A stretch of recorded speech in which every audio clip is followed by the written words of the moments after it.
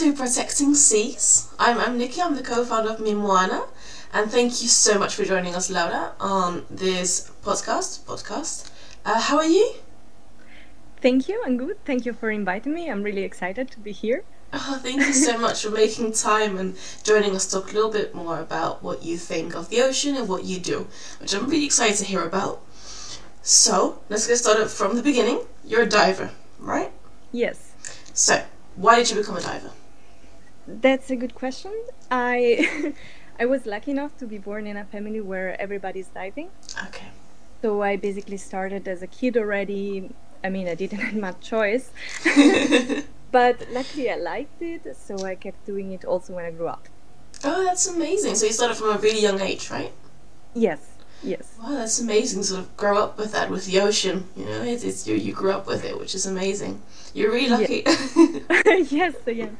Even though I rather grew up with the lakes here in Switzerland. Mm-hmm. And unfortunately, just when I travel, I can see the ocean. So this part I miss, of course, a bit.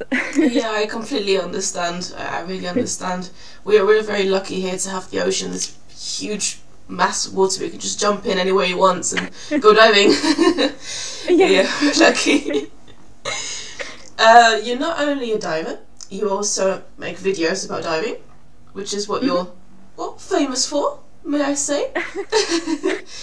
Sort of. Yeah. So you started making these videos quite a while ago, right? Yeah, 2 years ago. Wow, it's been 2 years already. Wow. Yes. And actually a bit more, like 2.5 now, I guess, already. Wow. I didn't really count. But it's been a while, and yes. So why did you start making those videos? I started during the pandemic, when Corona came. And I started actually just for fun, for myself and for my family and close friends, let's say, just to have some memes to share and so on. And then I started seeing that more people liked it than I thought.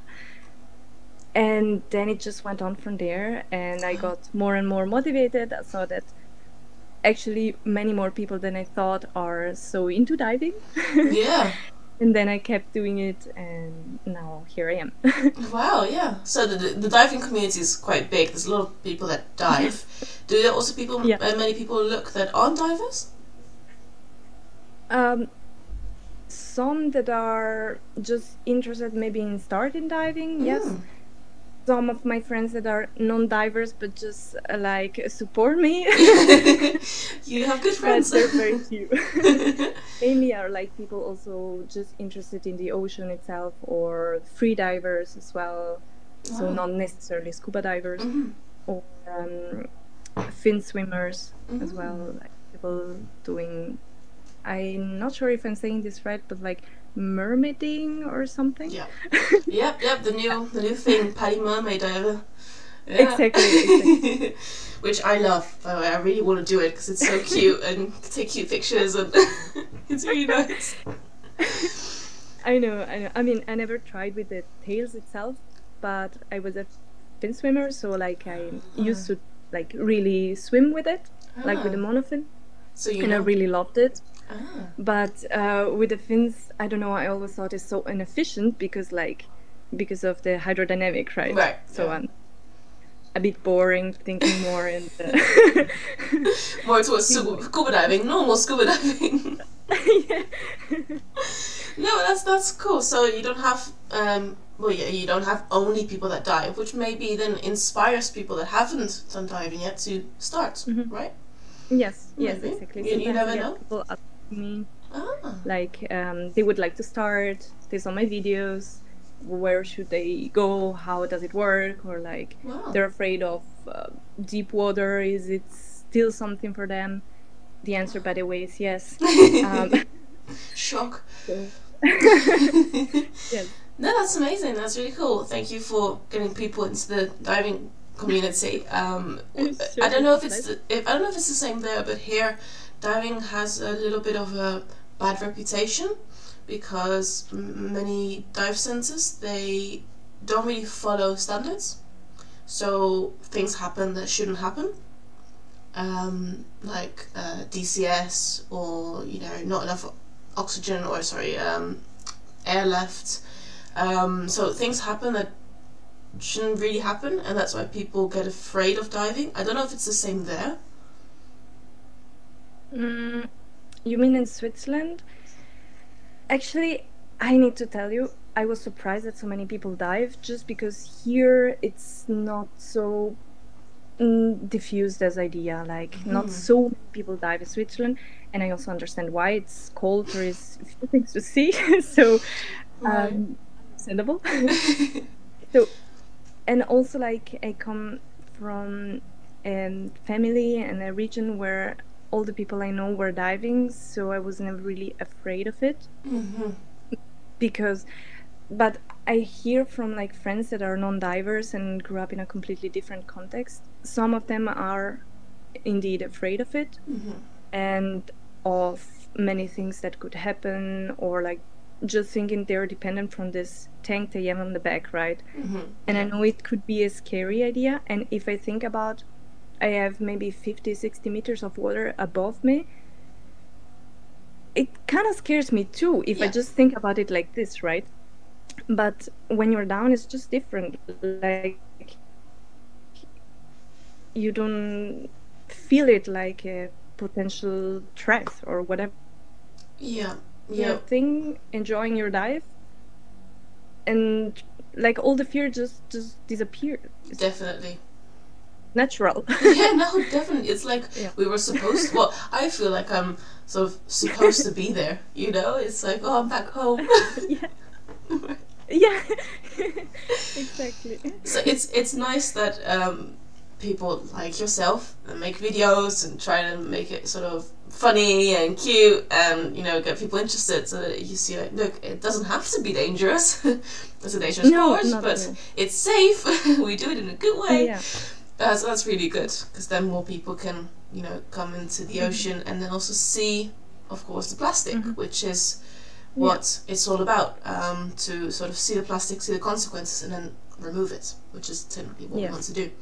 Now, talk about plastic. You're now a new ambassador, right? For ocean. Do you want to talk a little bit about that? Yes, sure. I would like to tell you how actually I came to that, by telling you a little story about when I was a kid. As I told you, we're all diving in my family, so we also really like to travel to beautiful seas to see something when we dive. And one day, we were still really young. We found a little turtle. She wasn't bigger than my hand, right?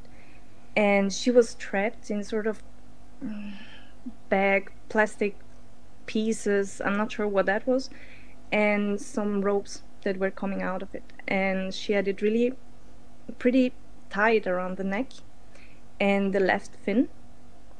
So we took it, she was just near to the beach, so we took it to the beach, and my father and my mother, they both tried to remove it with a scissor, and to be honest, as a kid, it was really scary. I thought, like, okay, please don't cut the neck. Right? It was also pretty difficult. But at the end, they managed, and we set her free again, of course. I don't know how many days she was there, or if it was just new, whatever. It's just something that really remained in my mind. I think I still have some pictures at home. I need to search them. And this experience really taught me we need to pay attention. Like, if you would ask someone, would you feed your pet plastic? Of course they would say no. Like, nobody would do that, right? I hope. But I think the problem is that people don't know the consequences of what they do, and that's why we have plastics in the ocean, because if people would know what happens, then they wouldn't do it, of course.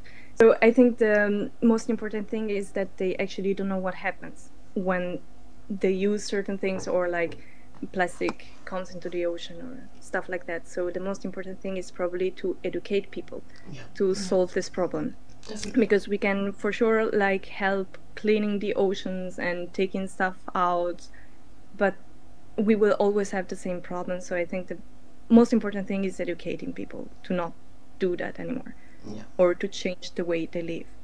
And for that, of course, we need also to show alternatives, like how could you then substitute something. No, that's a really good point you made, especially about education. It's why we from Mimoana, we educate a lot. So not only on the beach, where we sort of put everything together, what we found, and then classify it so people can see it. When we pick up maybe like 300 kilograms, so maybe 8-9 bags full of plastic, people can see it. That's also a way of educating. But then we also go to schools and give presentations, and we have this educational program which includes 7 videos, and they can watch one every week, and they sort of follow us through the journey of what is recyclable, what isn't, and how to see it, and how to separate things at home, and how to, reduce your plastic. So it's really important to start from 8 years old, 9 years old, to then up to maybe the bigger companies that are the ones technically that are causing it, because they won't stop producing things that are then in the ocean, for them to then start reducing their plastic, which is what we need, which is what would solve the whole problem, but it's very difficult, of course. So education is definitely number one, and I know For Ocean does a lot of that, I think. Yes, they do both. Like they try, of course, in the first place to clean like coastlines, rivers, oceans, everything. And the other side, of course, education is then really important. Yeah, so now with you as ambassador, what is your role exactly? Difficult to define. So I applied to become an ambassador just because I felt like it's important that everybody does something. It's okay when you cannot solve the plastic problem by yourself. You're also not supposed to. And I was ready, like, since ever I was educated to live in a certain way, like try to use reusable stuff, not buy every time a new plastic sack when you go shopping, but rather bring your own bag and stuff like this, like just simple things, right? And now that I grew up, I realized I want to do something more. And I myself cannot go and clean up an ocean because, first of all, there are no oceans in Switzerland. So the maximum I can do is when I find like trash during my dives in the lakes, I just take them up, take them with me, and then trash them, of course. But of course, this is not like solving anything, right? So I rather decided to keep doing this, of course, and then give a bit more help in the direction of educating. So as you said, I have an Instagram page with some followers now, and I think if I just start raising a bit awareness towards this problem, it could help. Then maybe in the future I have also a better result.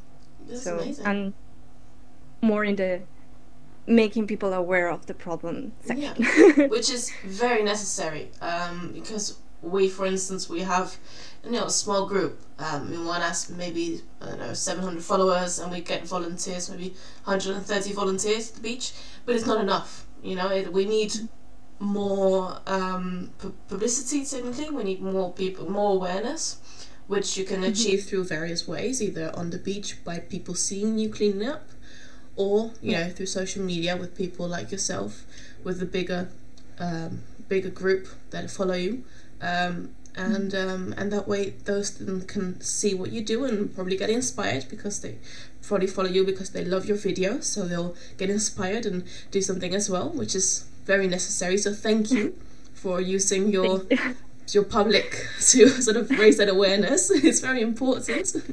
So thank you. Thank you. That's nice of you. I'm doing my So it's amazing. And the ocean it's our life, isn't it? Especially as divers, it's very important that we keep it as clean as possible. But I'm sure that you can agree with me that it's not very clean. No. No. Unfortunately not. No, it's quite bad. You pick up things that you find. What do you usually find?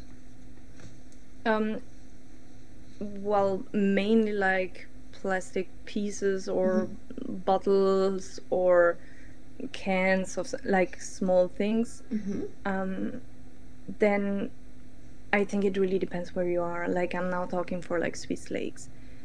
It's mainly stuff that people maybe throw in the lake directly after a evening out, like some glass bottles or stuff like this. But at some point I found even like a traffic light. Not sure how we got there in the first place. That's special. But of course, this is a bit more tricky to bring up than just carrying it in your trash bag. Yeah, exactly. No, so like for bigger things, then like we get help from like other divers of the same club to bring them up. Yes. Yeah, amazing. So we see that it's quite similar what we find throughout the whole world. So you find them cans and plastic bottles and glass. We find the same things. I had an interview with Jess. She's from Seattle. She finds the same things again. So many cans and plastic. So we can see it's everywhere. Basically the same. Yeah. Well, she found also some fake teeth, but I think that's just special in America. I think that's just them being special. Yeah. But we see something common happening, I think, and it's people like yourself, like volunteers that can really help the ocean. Yeah. So you're doing an amazing job, and thank you for sharing it with everyone. I can't get enough publicity, but you're getting it, so that's amazing. Someone's doing it. Thank you. And I know you're very busy, so thank you so much for joining me and talking a little bit about what you do and why. It was so nice to meet you. I've been following you for so long, and I get to talk to you about it, which is amazing.